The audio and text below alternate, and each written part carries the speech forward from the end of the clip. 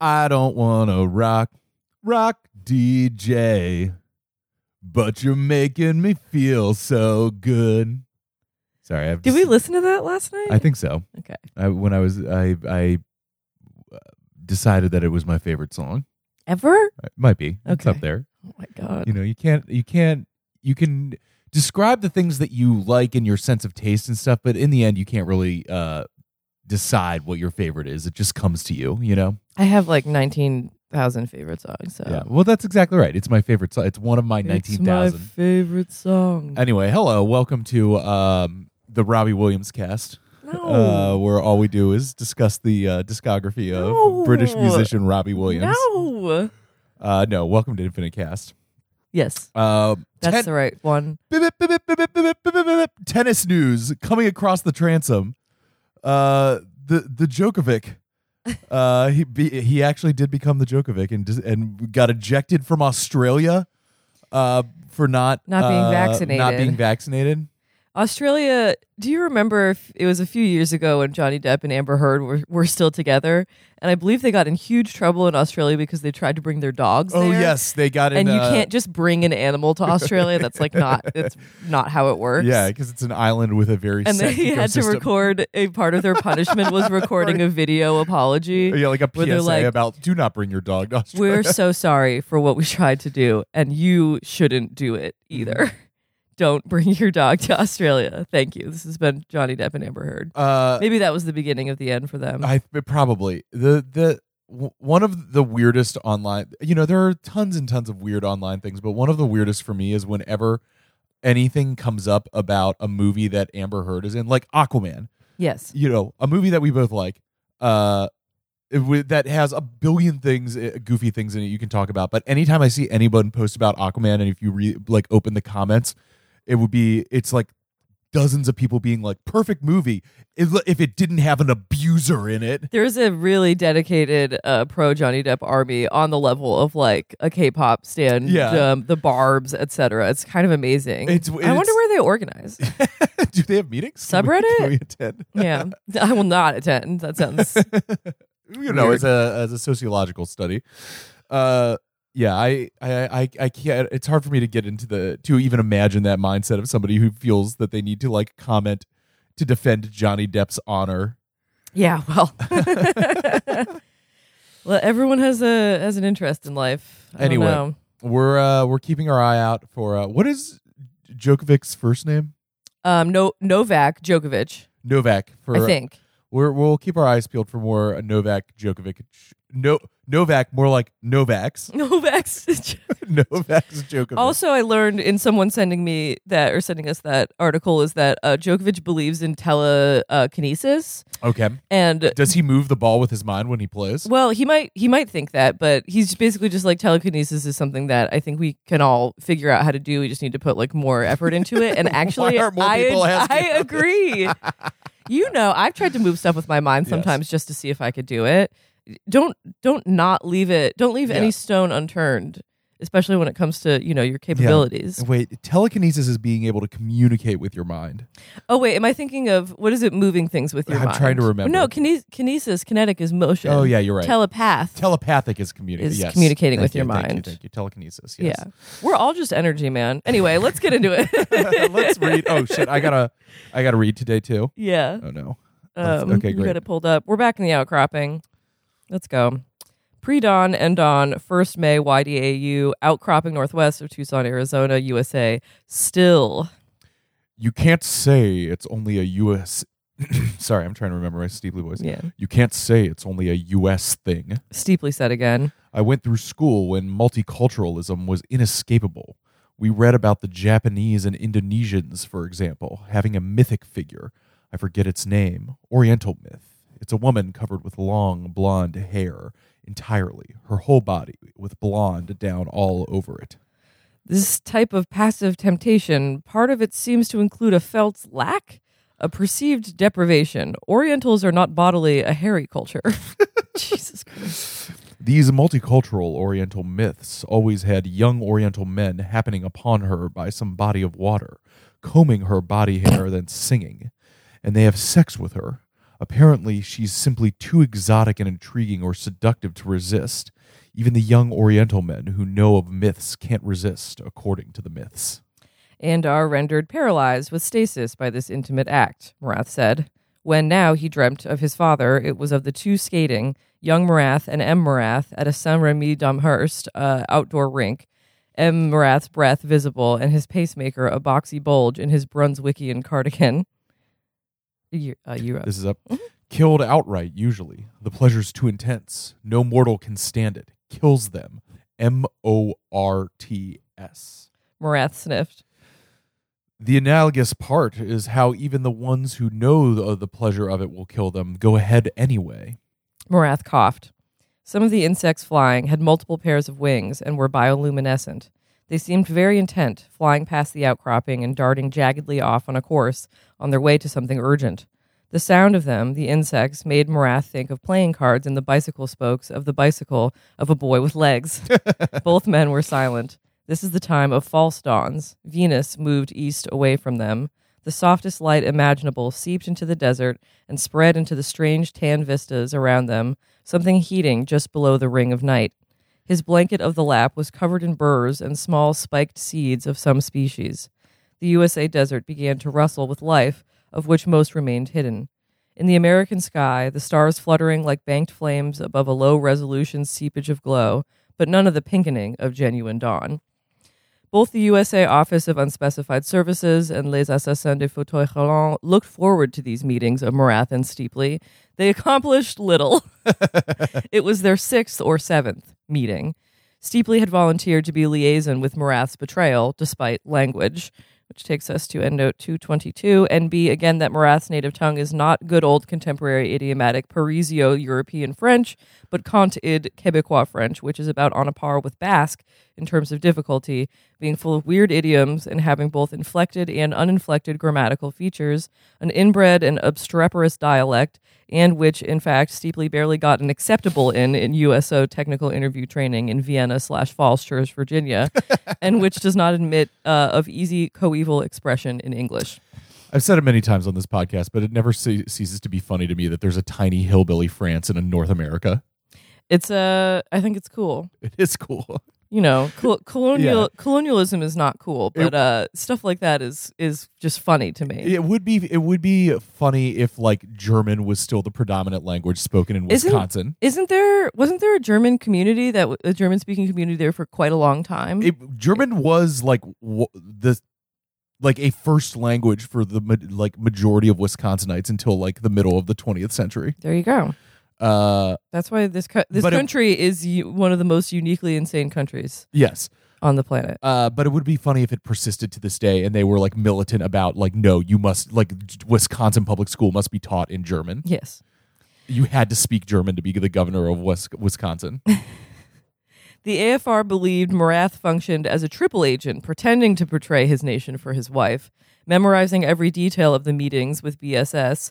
According to Steepley's BSS superiors did not know that Fortier knew that Steepley knew Fortier knew Morath was here.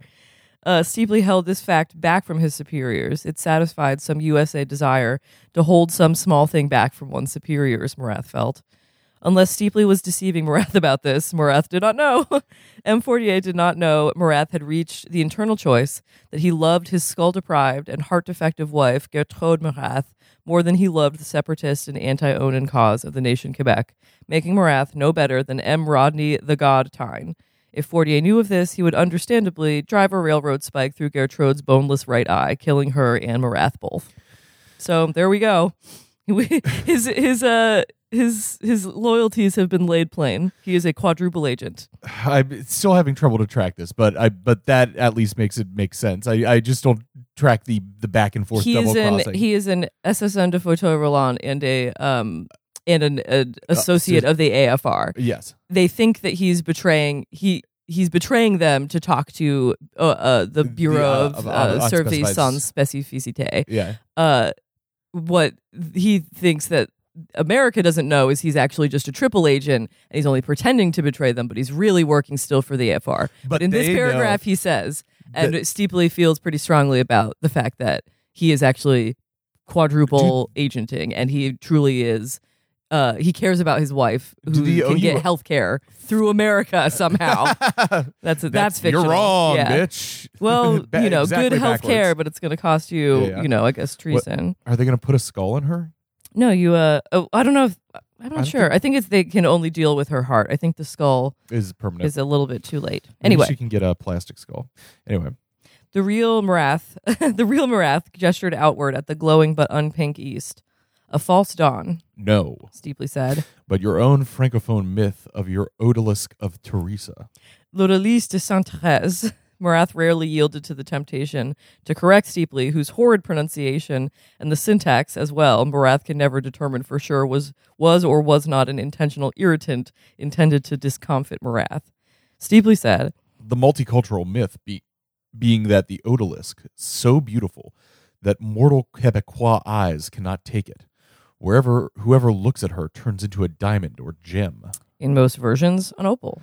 A Medusa in reverse, one might say. Both men, well versed in this, mirthlessly laughed. Which takes us to endnote 223. Viz. At the allusion to the supposed Samis d'Auteurs anti-confluential and meta-entertainment-ish and hologram-intensive Medusa versus Obelisk thing. You remember that? Odalisque, not Obelisk. Yeah. Which, in fact, the play with it was that one with the mirrors and Medusa and, the Odalisque are fighting. Which, in fact, the play within film fight scene part can be broken down into a series of what are called fast Fourier transforms. Though what the hell Algol is anyone's guess, unless it's not an acronym, but some actual Quebecois term, l'Algol, which, if so, isn't in any dictionaries or online lexical sources anywhere in the second or third IL/IN grid. Not really sure what they're referring to there, but whatever. Maybe we'll learn. That'll probably become important 300 pages from now. Marath said, the Greeks, they did not fear beauty, they feared ugliness. Hence, I think beauty and pleasure, these were not fatal temptations for the Greek type. Or like a combination of Medusa and Circe, your odalisque, said Steeply. He was smoking either his last or one of his purse's pack's last cigarettes. The American's habit to throw the butts off the outcropping had prevented Marath from counting the consumed butts. Marath knew that Steeply knew that filters of cigarettes did not biodegrade for the environment. The two men, by this juncture of time, each knew the other. A hidden bird twittered. The Greek mythic personality. Oh, I think this is actually me. The Greek mythic personality, it had also pregnancy by rain and rape by foul. And haven't we come a long way? Steeply said ironically. This irony and contempt for selves, these are also part of your USA type's temptation, I think. Whereas your type's a man of only actions and ends. Steeply said, with Marath could not tell whether irony or maybe not. The desert floor was brightening by imperceptible degrees, its surface the color of overtanned hide, the saguaro cactus reptile-hued. Potentially young forms in down sleeping bags of coffinous shape were now discernible around the black remains of the night's bonfire. The air smelled of green wood, a tasteless odor of dust. The distant construction site's payloaders were urine-colored and appeared frozen in the middle of various actions. It was still chill. Marath's teeth had a palpable film on them of perhaps a paste of dust, especially the front teeth. No sun's top arc was appearing, and Marath could cast no shadow yet on the shale behind them. Remy Marath's resting pulse rate was very low, no legs to require blood from the heart. He very rarely felt phantom pains, and then only in the stump of the left. All AFRs have enormous arms, particularly upper arms. Marath was left-handed. Steeply manipulated his cigarette with his left hand and used his right arm to cradle the left elbow, but Marath knew quite well that Steeply was right-handed. The little wens of his field persona's electrolysis were now brightly pink against the pallor of Steeply's face, which appeared both puffy and drawn. The cloudless sky above the east mountains of Rincon Range was the faint, sick pink of an unhealed burn. The whole imperceptibly lightening scene of the vistas had a stillness about it that suggested photography. Marath had long ago placed his watch in his windbreaker's pocket to keep from continually checking. Steeply enjoyed imagining that his interface dictated its own period in time. Marath had chosen to indulge this. Marath realized about himself that some of his pretended sniffing was for the purpose of alerting Steeply to the breaking of a silence. You could seat yourself briefly if you have fatigue. The shoe's straps, he gestured slightly. Steeply made a show of looking down and prodding at the tan stone's dust with the toes of his shoe. It looks like there might be things. I must soon leave. Marath's hand was imprinted with the texture of the Sterling's pebbled grip. It has been good to be in the air for a night. Soon I must leave. Crawling around the skirt, it makes one sensitive about simply popping down whenever you wish. Possibility of things crawling up. He looked up at Marath. He appeared sad. I'd never realized. That's that. That's the end of that. That's the end of that. Have I mentioned Michael Shannon as Steeply? I'm not sure. Maybe somebody suggested that to me. And why not? That French guy from The Artist. He can be Marath. For $1, name a French actor. Gerard Depardieu. He's too old. He might be a little washed. He's too old. Weirdly, I feel like Kenneth Branagh could like get it together to be Quebecois. He's very old. How old is he? I think like in his 80s. In my mind, he's still Prince Hal, if you please, from Henry the Fourth. Is Prince Henry the Eighth? I don't know. I don't know. After Richard II. I don't know my Shakespeare. If I'm gonna get on Jeopardy, I'm gonna have to learn. It all mixes together.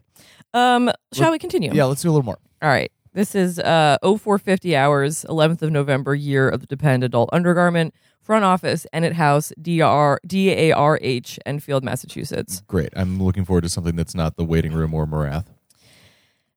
Didn't know whether to shit or shout Dixie after it went off, and the look on his face. One of the times, this is dialogue also basically. Yeah. One of the times for me was I'm in some bar in Lowell with some guys I'm crewing around with, and we were there with some other guys, just fucking Lowell knuckleheads, your young drunks that are just getting to be your young working type drunks that stop off after work for just a couple and don't make it home till closing, just putting away Boilermakers and playing darts and this and that. And this one guy on the crew starts making moves on this one guy's girl. This real ordinary looking guy's in there with his girl, and one of our guys starts saying this and that to her, trying to pick her up, and her date got pissed off, who can blame him? And there was words exchanged and so on and so forth, and we was all there with the first guy in our group. He was the one talking shit to this guy's girl, but he was our boy. We're all in the crew.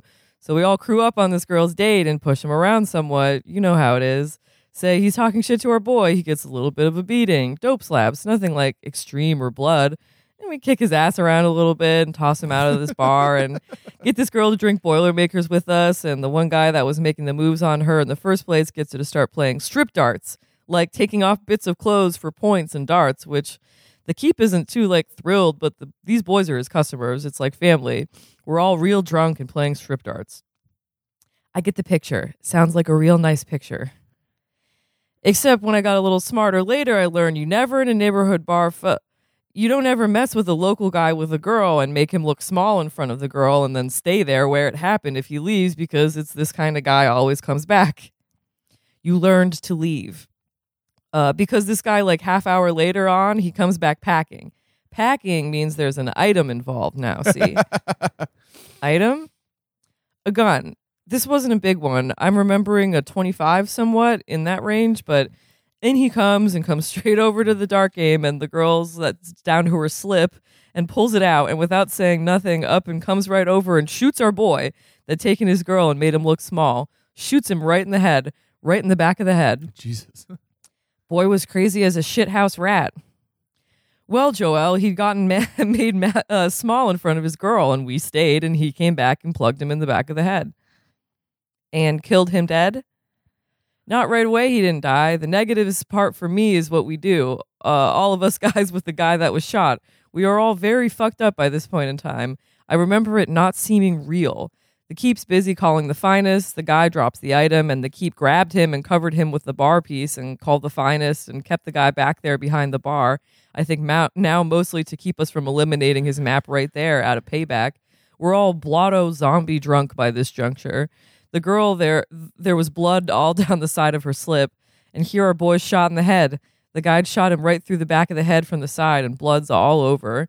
You always maybe think of individuals bleeding in this one way, steady, but your serious bleeding comes with the pulse, if you didn't know. It shoots out and dies down and shoots out. Don't have to tell me. Well, I don't know you, Joel, am I right? I don't know what you've seen or know. I saw an old boy cut his hand off with a chainsaw cutting back brush back of the Cumberland when I was fishing with my daddy. Like to have bled to death right there. My daddy had to use his belt. Before he got it tied off, the blood came like that with the pulse. My daddy got into the hospital in his car, like to save his life. He'd had some training. He could save lives like that. I tell you, what still gets me is we was so drunk we didn't even somehow take it seriously because everything seemed like a movie when I got real drunk. I still wish we'd thought to take him to the hospital right away. We could have piled him in. He wasn't dead yet, even though he didn't look good. We didn't even lay him down. We got this idea. One of the guys started walking him around. We all walked him around in circles like some kind of OD. Thought we could keep him walking till the wagon came. He'd be okay. But this time, by the end, we was dragging him. I think then he was dead. Blood all over everybody. The gun wasn't more than an old 25. People was yelling at us to pile him in and take him to the hospital, but we'd got this walking him around idea into our heads to hold him up and walk him in circles. The girl's screaming and trying to put her stockings on, and we're yelling to the guy that shot him how we were going to go off with his map, or we were going to off with his map, and so on and so forth, till the keep called an ambulance, and they came, and he was dead as a stick. Gately, that's really bad. Why are you even up? Don't have to work. ... I like it when it snows real early like this. This is the best window, but you learned a lesson. His name was Chuck or Chick, the one that got shot that time. Did you hear that McDade person at supper? You know how some folks have one of their legs shorter than the other? I don't listen to those guys' crap. It was down at the far end of the table at supper. He was telling Ken and me how he had a counselor when he was in juvenile in Jamaica Plain. He had this counselor, he said, she had this condition where each leg was shorter than the other. ... I don't think I follow you, Joelle. Each of the woman's legs was shorter than the other. How can a leg that's shorter than the other leg have the other leg shorter than it? He was having us on. He said the point was an AA point, that it defied sense and explaining, and you just had to accept it on faith. That creepy Randy guy with the white wig was backing him up with a very straight face. McDade said she walked like a metronome. He was making fun of us, but I still thought it was funny. Maybe tell me about this veil of yours then, Joelle, if we're talking about defied sense. Way out to one side, then way out to the other side. Really, let's really interface if you're in here. How come with the veil? Bridal thing. ...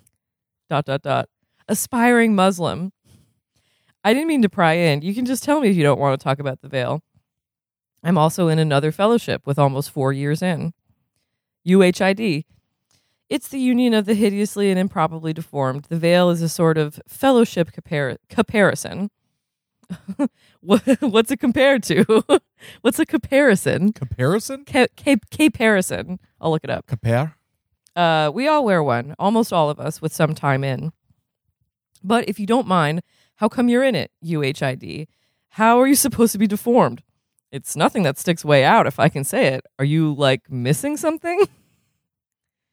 There's a brief ceremony. It's a bit like giving out chips over at the Better Late Than Never meeting for varying lengths. The new UHIDs stand and receive the veil and don the veil and stand there and recite that the veil they've donned is a type and a symbol, and they are choosing freely to be bound to wear it always, a day at a time, both in light and darkness, both in solitude and before others' gaze, and as with strangers, so with familiar friends, even daddies, that no mortal eye will see it withdrawn, that they hereby declare openly that they wish to hide from all sight, unquote. ... I've also got a membership card that spells out everything you could ever want to know and more. Except I've asked Pat and Tommy S., and still the thing I don't get is why join a fellowship just to hide? I can see if somebody is hideously, and they've been hiding away in the dark all their life, and they want to come in and join a fellowship where everybody's equal and everybody can identify because they all spent their whole life hiding also.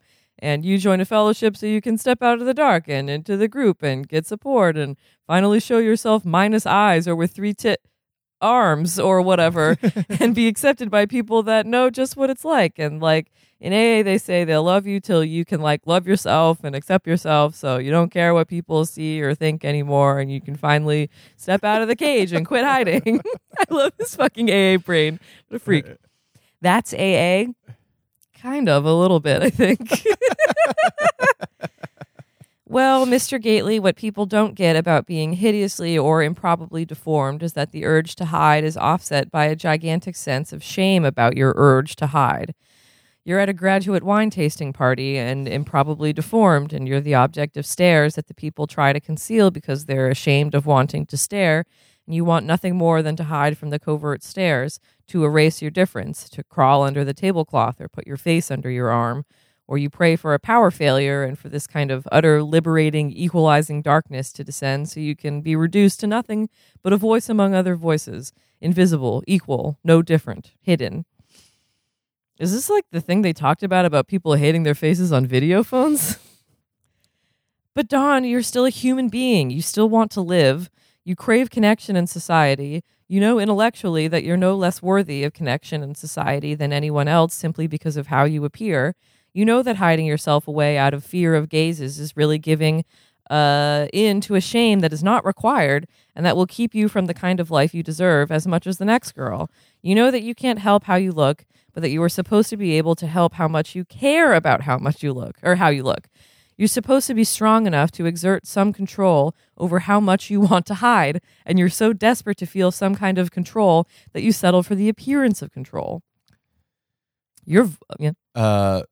Joelle is the embodiment of do not perceive me. Yeah. Your voice gets different when you talk about this shit. What you do is you hide your deep need to hide, and you do this out of the need to appear to other people as if you have the strength not to care how you appear to others. You stick your hideous face right in there into the wine-tasting crowd's visual meat grinder. You smile so wide it hurts, and put out your hand and are extra gregarious and outgoing, and exert yourself to appear totally unaware of the facial struggles of people who are trying not to wince or stare or give away the fact that they can see that you're hideously, improbably, deformed. You feign acceptance of your deformity. You take your desire to hide and conceal it under a mask of acceptance. Use less words. In other words, you hide your hiding, and you do this out of shame. Dawn, you're ashamed of the fact that you want to hide from sight. You're ashamed of your uncontrolled craving for shadow. UHID's first step is admission of powerlessness over the need to hide. UHID allows members to be open about their essential need for concealment. In other words, we don the veil. We don the veil and wear the veil proudly and stand very straight and walk briskly wherever we wish, veiled and hidden, and but now completely upfront and unashamed about the fact that how we appear to others affects us deeply, about the fact that we want to be shielded from all sight. UHID supports us in our decision to hide openly. You seem like you drift in and out of different ways of talking. Sometimes it's like you don't want me to follow. Well, I've got a brand new life just out of the wrapper, which you all say will take some time to fit. So they teach you how to accept your non-acceptance, the union, you're saying. You followed very well. You didn't need fewer words at all. If you don't mind my saying so, my sense is that you think you're not bright, but you're not. Not bright? I put that poorly. You're not bright, as in you're incorrect in thinking you have nothing upstairs. It's a self-esteem issue, then. You're seeing me after like 3 days here, then. I feel low self-esteem about how I think I'm not bright enough for some people. Which is fine, UHID would say, to illustrate the UHID take versus an apparently more AA take.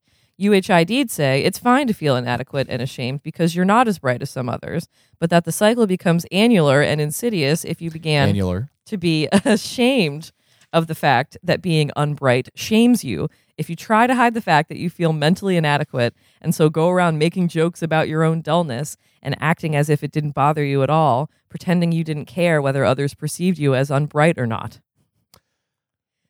This makes the front of my head hurt trying to follow this.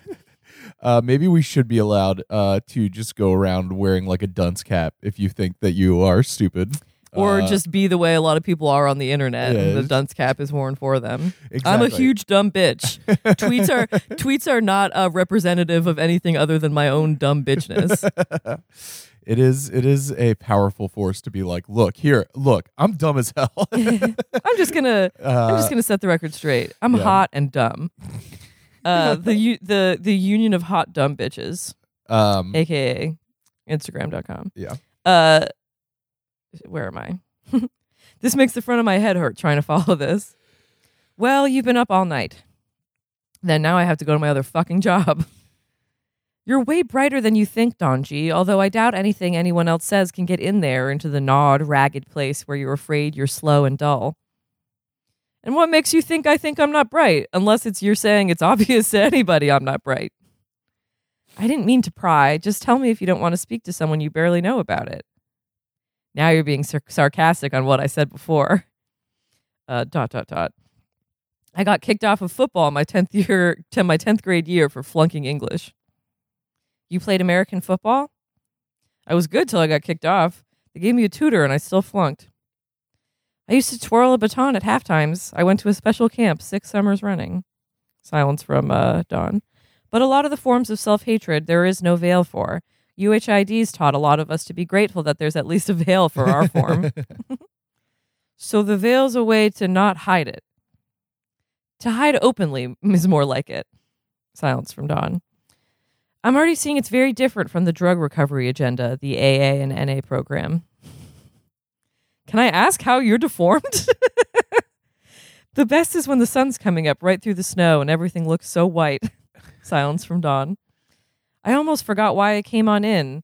That Kate girl said Ken E. liked to get killed by some son of a bitch last night at that Waltham thing, or Waltham NA thing, and they want somebody to tell Jeanette not to make them go back again if they don't want. Okay, that might be no, that should be Joelle.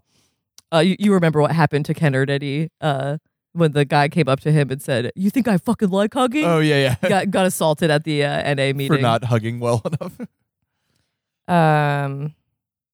Okay, this is Dawn now. One is Kate and Ken can talk for themselves with Jeanette, and I don't need to pry in, and you sure don't need to pry in and rescue nobody else. 2 is you're all of a sudden talking different again. When you were talking about the veil, you didn't sound like you to me. And 3 is don't think I can't see you're coming out sideways all over the place about when I ask, can I ask what deformity you're not hiding the fact that you're hiding under that thing. The staff part of me wants to say, if you don't want to answer it, just say so, but don't try and go around the side and think you can distract me into forgetting I asked it. The UHID in me would say you're trapped in shame about the shame in response, and that the shame circle keeps you from being really being present for your staff job, Dawn. You're more bugged by the possibility that I'm treating you as unbright and distractible than you are about a resident's inability to come right out and openly exercise her right to refuse to answer an incredibly private and drug-unrelated question. And now she's back to talking like a fucking English teacher again. But ignore that. That's not the point. Look at how you're trying to get our dialogue all distracted up in shame and me again instead of saying yes or no to me about asking, will you tell me what you're missing behind that veil?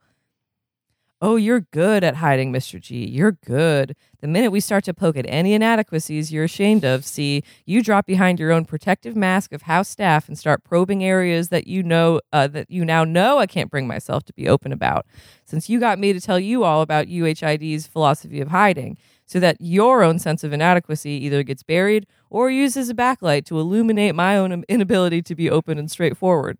The best defense is a good offense, isn't it, Mr. Football Player?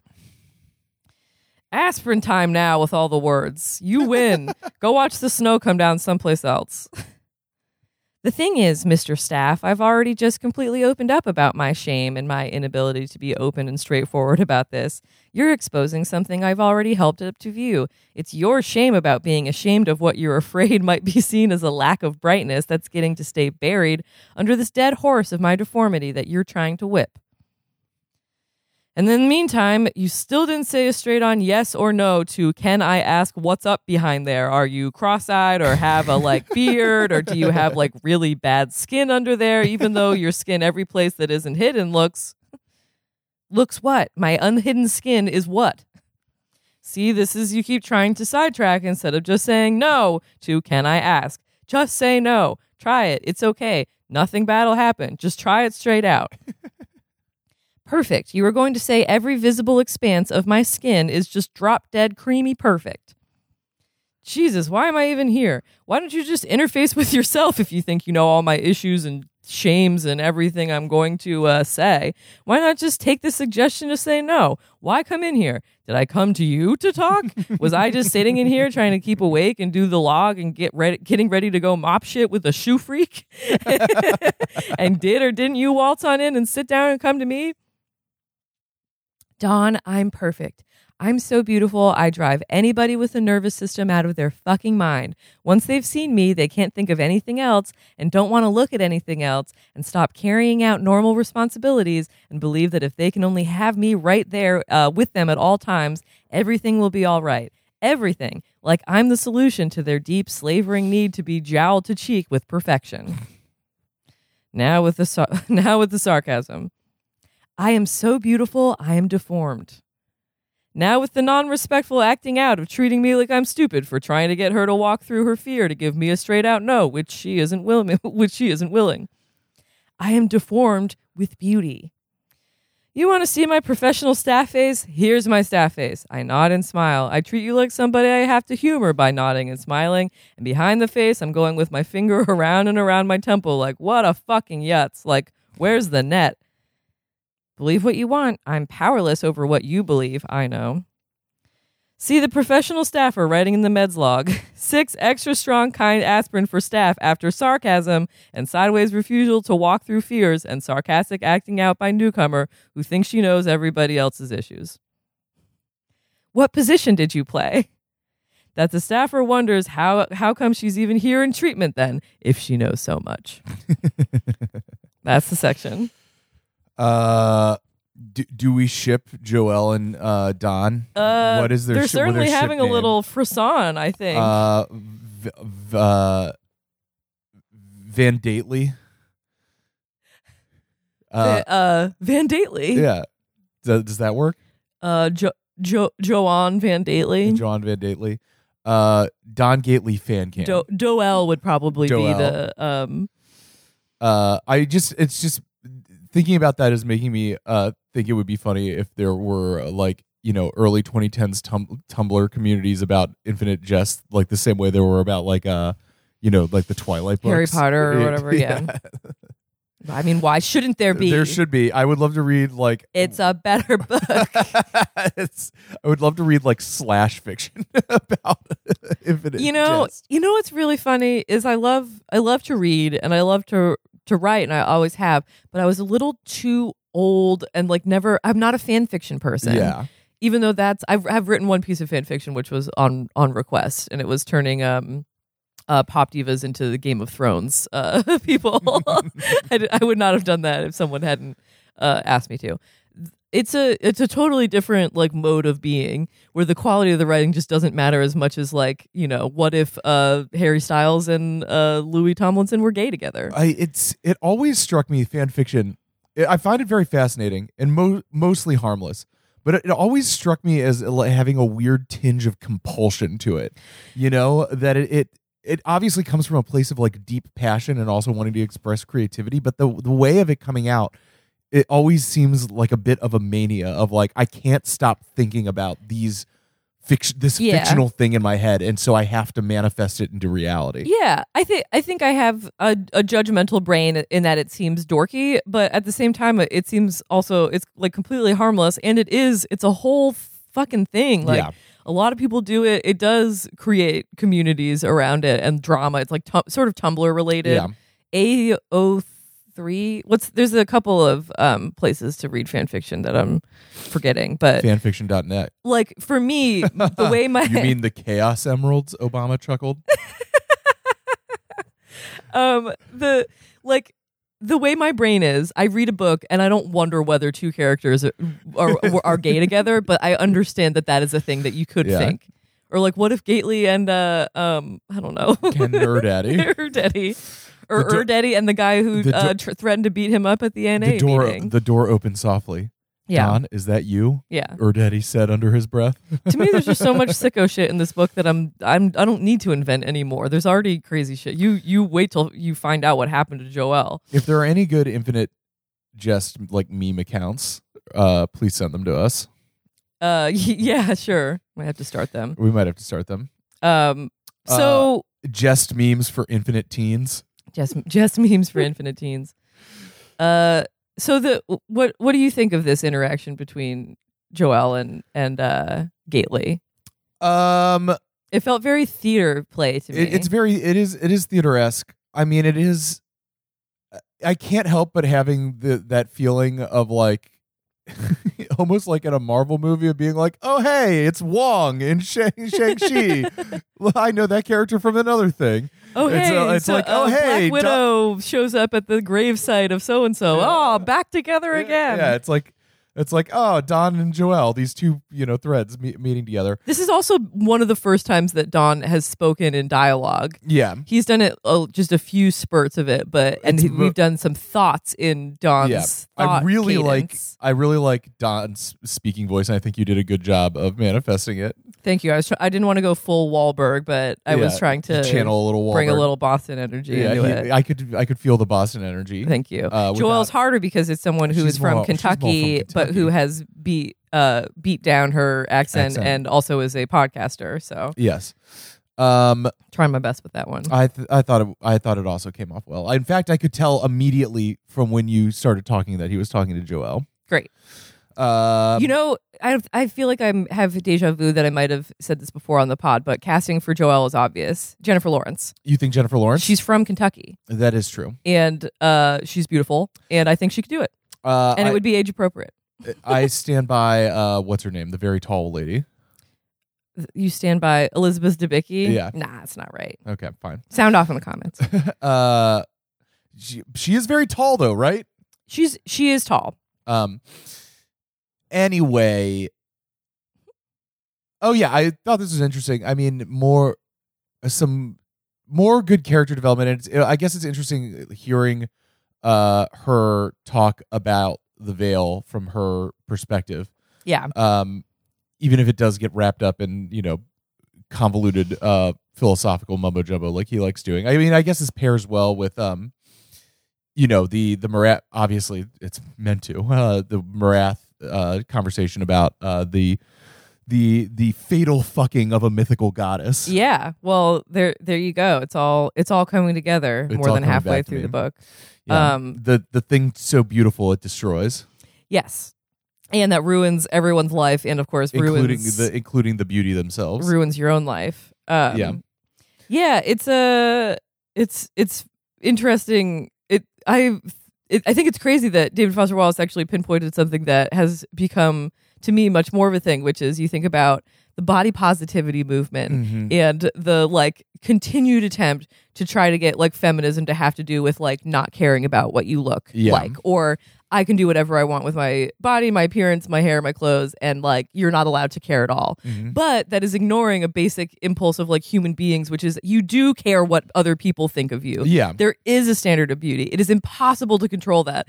And I don't even know how you do that at this point. You cannot change a societal, maybe I'm being too nihilistic here, but I don't think you can change the society, society's concept of what beauty is individually and through social media movements and taking selfies and stuff. Well, yeah, social media. The key point there for me is the social media movement, because the social media is itself mediated, that is the thing. It is a veil. A filter is a veil. God damn it! It's true. The thing is that I do think deep down we do all want to be perceived.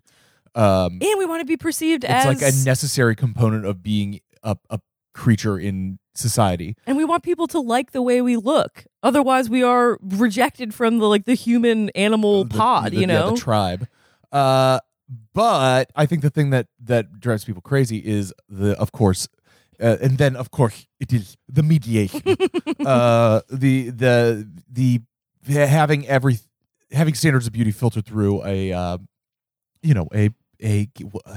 what can I say? A capitalist media ecosystem where things are heavily marketized with an algorithm towards certain things that are used to sell you things, and right.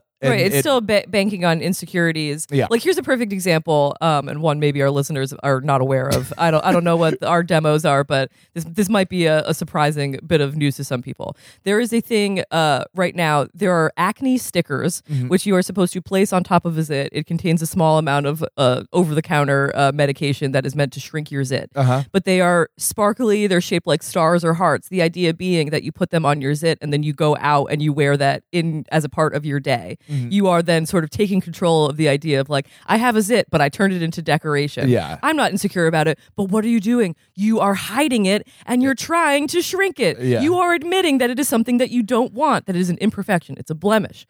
And so you're turning it into like pop art, but we all know the ultimate goal is to not have it anymore because perfect skin is still an ideal. That's the kind of thing you see that repeated over and over in standards of beauty, especially for women right now. We think that we're in this highly evolved time of like individualism, do whatever you want, go nuts with your gender as well, and it's still it's mediated. It's fucking mediated. Go nuts with your gender. Go nuts with your gender. I'm gonna create an iced tea brand. I'm going to create a gender chaos iced tea brand. Lipton says go nuts with your gender. This tea, well, you know, in the 90s, it was like Fruitopia, drink it and be yourself. Molly's iced tea, drink it and forget about, get a new gender. Invent a new gender. Hey, buddy, get a new gender. Anyway, I feel passionate about this because it is, and I recognize the veil thing to me relates to this struggle, especially for women, but I think for everybody, because the men join UHID too, of like, it doesn't even matter that you're improbably and hideously deformed. If you're admitting by wearing it, you're like, I don't want you to look at me and I'm comfortable with that. So like, let's just move on. It's kind of the ultimate, it's kind of based. Here's a just meme for Infinite Teens. Okay. I'm pretty sure this happened somewhere in the series. It's just two images, and it's Don Draper photoshopped to be reading Infinite Jest, and in the next panel, it's him putting it down and looking just like ugh. When he's reading Dante's Inferno on the beach in Hawaii on his honeymoon. Yeah, has someone already done this? I don't know. I'm just imagining it. I will make it. I will make that meme for you. Imagine Don Draper reading Infinite Jest and being like, it's like him listening to the Beatles, being like, not for me. Another one of my favorite. Mad Men moments. Oh, it's so good. Especially that you knew that it cost $250,000 and to license they didn't even finish the song. Yeah. Whatever, man. Beatles. It is good. Two things. Yes. In that section that reminded me of my dad. He does have one leg that is significantly longer than the other because when he was playing baseball in grade school, somebody was wearing fireman boots and slid into him at base and broke his leg, and nobody would believe that his leg was broken, so it got set wrong, and now one of his legs is like a half inch longer than the other, and so he has to wear custom-made tennis shoes with lifts in them. I did know that. That's very similar in a way as Hal's dad's dad ruining his knees on the court. Well, Dad was not going to be a baseball contender, but still. It's all about, there's infinite possibility when you're young. And then the other thing is in college, my dad lived in like a frat, and those the kind of glass with like wire in it in like institutional buildings. The glass with wire in it. That has like the chicken wire inside the glass. Mm-hmm. He and his buddy were goofing around, and he like turned to go through a door and just my dad put his hands like through one of those panes of glass and like severely cut up both his arms. It was like bleeding bleeding profusely from his arms, and the buddy who he was goofing around with immediately went, "Oh, I don't like blood," and left the room. So he just had to deal with it by himself. And then another friend of his came in and was like, "Whoa, dude, you are severely bleeding. You need to go to the hospital." And my dad's like, "How do I get there? I can't drive." And he's like, the other friend's like, "Look, I'll drive you, but I just got this car, so you got to stick your hands out the window on the way over." What is wrong with people? Which reminded me, the bleeding thing kind of reminded me just of this is why you do need women in the world. You sit them in the front seat and you put a big blanket over them. Haven't you ever seen Pulp Fiction? I guess. Well, they had this was like the late 60s. Okay, so Pulp Fiction hadn't been invented yet to create mitigate blood accidents in car interiors. Yeah. That's crazy. Yeah. Well, he's fine now. I'm glad to hear that. Everything turned out okay. Oh, another dad story that this section reminded me of, that he had another buddy in college who was paraplegic in a wheelchair, but he described as being absolutely jacked the top up, like the top half of his body, because not a lot of wheelchair access, so he had to do things like get his wheelchair up and down stairs. Yes. And he could do things like this, and he described this guy as being like upper body strong enough that if he wanted to talk to you, he would just, from his sitting position, like grab you by your arm and like physically lift you up and like put you down in front of him to talk to you. That's hilarious. And that reminded me of the description of the AFR as being very, Morath. very upper body strong. There was a kid in my high school who it was very similar. Like he was just like his top half was jacked because he needed to be because the world is simply just not accessible at all. Yeah.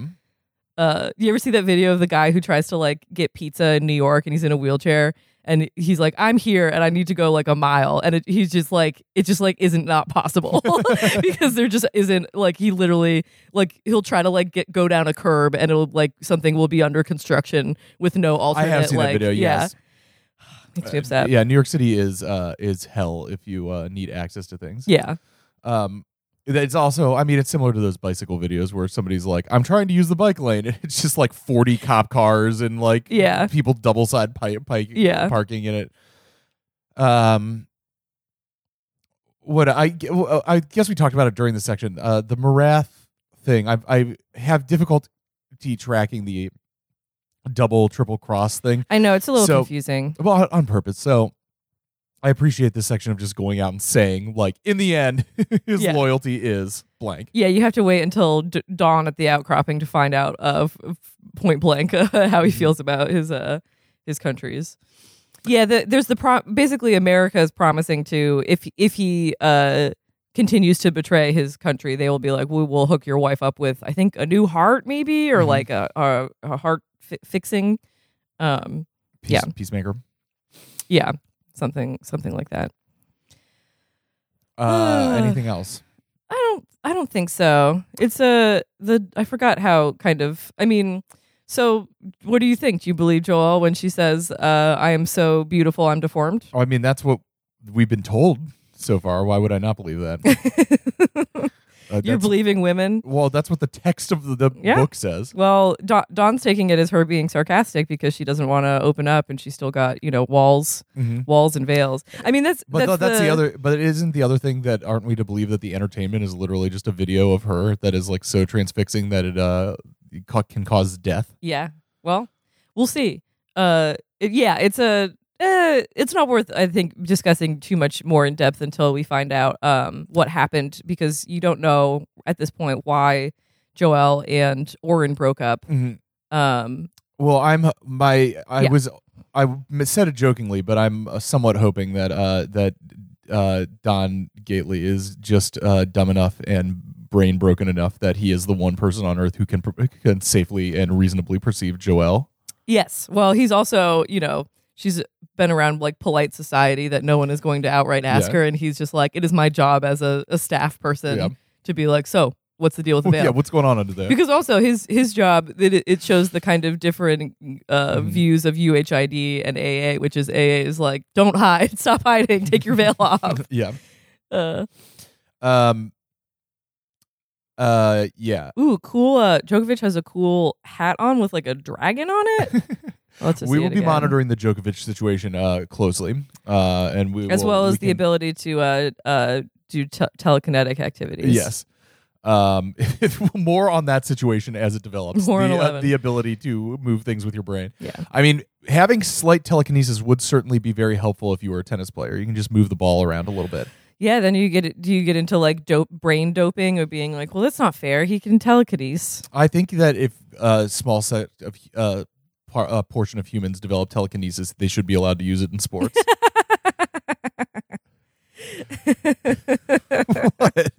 It's a can of worms. It's funny. Just like I think that there should be a whole second league with chemical enhancements. Yeah, there should be drug league and non-drug league. There should be like clean baseball and juiced baseball. And guess which one people want to watch? The juiced baseball, yeah. Juiced, hello. But just like legal drugs, it should be then made like safely and like regulated, like professionally administered, being like, all right, so now each team has their steroid doctor that is going to administrate steroids to the entire team safely. And everybody's the average score of each game is going to go up by 5. And it's going to be more exciting. Or it's still, then it's just going to be who comes out of the woodwork is like having trained the best and has the most natural talent combined with their enhanced performance. Steroids don't make you better at baseball. It just makes you lift more weights at the gym. Am I crazy? Exactly. But also in the steroid league, you should be able to do regular drugs too. Yes, you should be able to do all the cocaine you want to do because we all know the 86 Mets were good because they did cocaine and were fun. Yes, exactly. And if you want to be a loser, you can, and a stick in the mud, you can, and talk about like natural ability. You can stay in the natural league, but you will have a fandom of people who like, I like the clean sports. I like things to be pure. Yeah, but let's make it happen. Yeah, let's get the doping Olympics going. Doping Olympics. They're gonna be more fun. I know, and safer. Yeah, you don't have to smuggle black market steroids into fucking Russia or whatever. Right, yeah. You don't have to defect from Russia after it's found out that your whole team was doping or whatever that story was. RT if you agree. RT if you agree. RTs do not equal endorsements. Let us know if there are any good Infinite Jest meme accounts. I'll make that one. I'll make the one that you described. What else? Casting.